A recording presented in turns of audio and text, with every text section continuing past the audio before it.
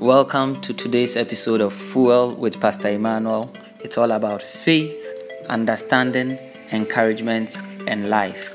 Be blessed by this episode. Blessed be God, it's a joy to come your way with God's word. Genesis chapter 15, the verse number 1 says, "After this, the word of the Lord came to Abram in a vision." After this, the word of the Lord came to Abram in a vision. What happened after which God's word came to Abram? It is instructive for us to get an understanding because God's word came to Abram after a certain development, after a certain event. For us to understand, we have to go to the preceding chapter, which is Genesis chapter 14.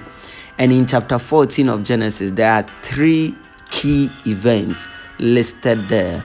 The first one begins from the verse number 1 to around the verse number 13, 14, thereabout. But we will not be able to read everything. So the verse number 8 says, that's chapter 14, verse 8. Then the king of Sodom, the king of Gomorrah, the king of Admah, the king of Zeboim, and the king of Bela, that is Zoar, marched out and drew up their battle lines in the valley of Siddim. So 5 kings came together and joined forces in battle.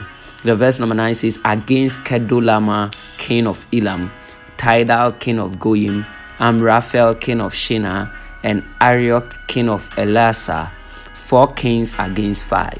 So this was doubtlessly a very great battle where 5 kings had joined forces against 4 other kings who had also joined forces. So it means that it was 9 cities or city-states, 9 nations, countries that were engaged in battle. Definitely, there will be a lot of people that will be expendable in this battle. And the verse number 12 said, they also carried off Abram's nephew Lot and his possessions, since he was living in Sodom. So in this battle, where a lot of people were carried away as prisoners of war or slaves, one of the unfortunate victims was Abram's nephew Lot, together with his family and all that he possessed. And the verse number 13 and 14 says, a man who had escaped came and reported this to Abram the Hebrew. Now Abram was living near the great trees of Mamre, the Amorite, a brother of Eshcol and Aner, all of whom were allied with Abram. When Abram heard that his relative had been taken captive, he called out the 318 trained men born in his household and went in pursuit as far as Dan. So when Lot was carried captive together with all those who were taken as prisoners of war, a man was fortunate enough to escape. And this man ran all the way to Abram the Hebrew. At the time, God had not yet changed his name to Abraham. So he was known as Abram the Hebrew. And the man reported that, you know what? Your nephew Lot has been carried away as part of the prisoners of war. And the Bible says that Abram the Hebrew does something very, very outrageously fantastic. This battle is a battle of 9 kings that are joined forces. But he, as a single individual who had a standing army of 318 trained men in his own household, went in pursuit of his nephew.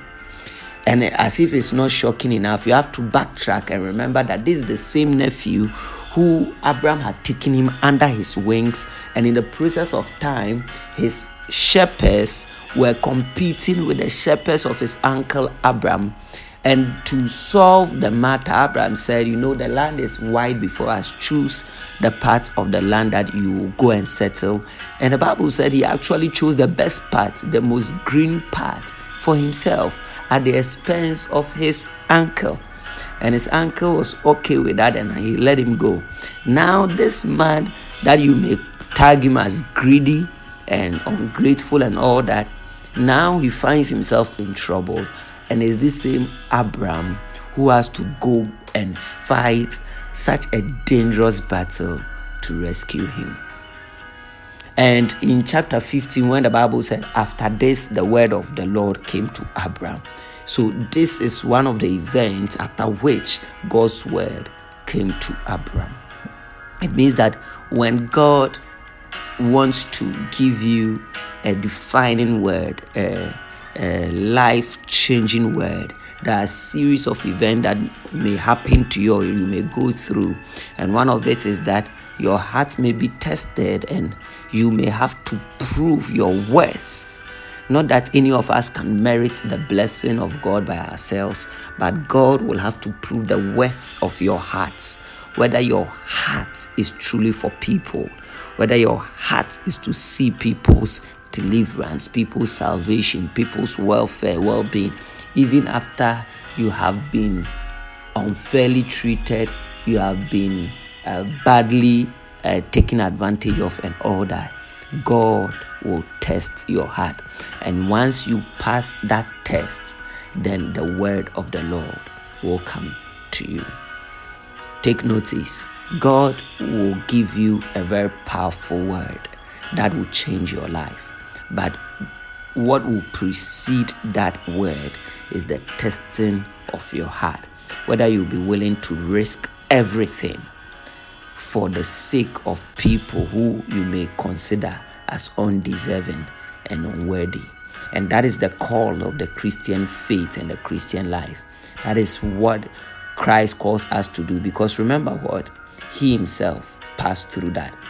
He came to die for people that were unworthy and undeserving. And it was that sacrifice that has made us befitting of the blessing of God. After this, the word of the Lord came to Abraham.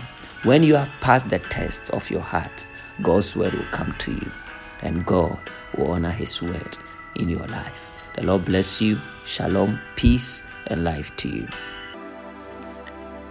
Thanks for listening to this episode of Fuel with Pastor Emmanuel. Till I come your way next time, grow in faith, increase in understanding, give encouragement, enjoy life in Christ.